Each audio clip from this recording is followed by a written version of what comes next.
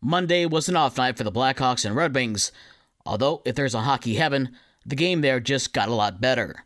Former Chicago Blackhawks Hall of Famer Bobby Hull passed away on Monday at the age of 84. Hull, known as the Golden Jet, helped lead Chicago to a Stanley Cup championship in 1961. He was a two-time league MVP and had 13 consecutive seasons of scoring 30 goals or more. Hull still leads Chicago with 62 playoff goals. He was inducted into the Hockey Hall of Fame in 1983 and had his number 9 retired to the rafters of Chicago Stadium and now United Center that same year. Hull's son Brett played 19 years in the NHL with St. Louis, Detroit, and Dallas, winning 2 Stanley Cups and an MVP, making the Hulls the only father-son duo to accomplish that feat. In the NBA, the Dallas Mavericks were thankful to get Luka Doncic back into the lineup. He had 53 points in his return to help lead the Mavs to a 111-105 win over the Detroit Pistons in Dallas on Monday night. Bojan Bogdanovic had 29 to lead Detroit, while Saddiq Bey had 18. Later tonight, the Bulls are home to face the Clippers at 8:30. College basketball tonight in the MAC. Northern Illinois will travel to Kalamazoo to face Western Michigan. Central Michigan is at Ball State, and Ohio is at Eastern Michigan.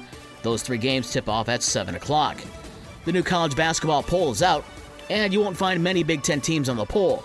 But it's pretty safe to say one reason is the Big Ten team that's on the top of the rankings. The 21-1 Purdue Boilermakers are the first unanimous number 1 team in the rankings this season. The rest of the top 5 are Tennessee, Houston, Alabama, and Arizona. Indiana is the only other Big Ten team on the rankings at number 21.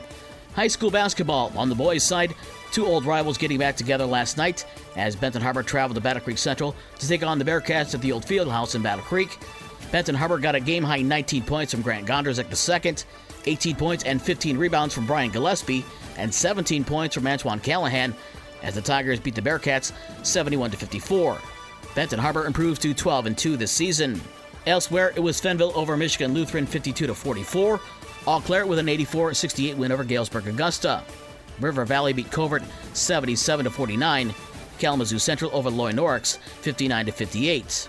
In girls basketball, another huge non-conference matchup as undefeated Vicksburg traveled to Lakeshore to face the Lancers, and Vicksburg held on for a 60-57 win over Lakeshore.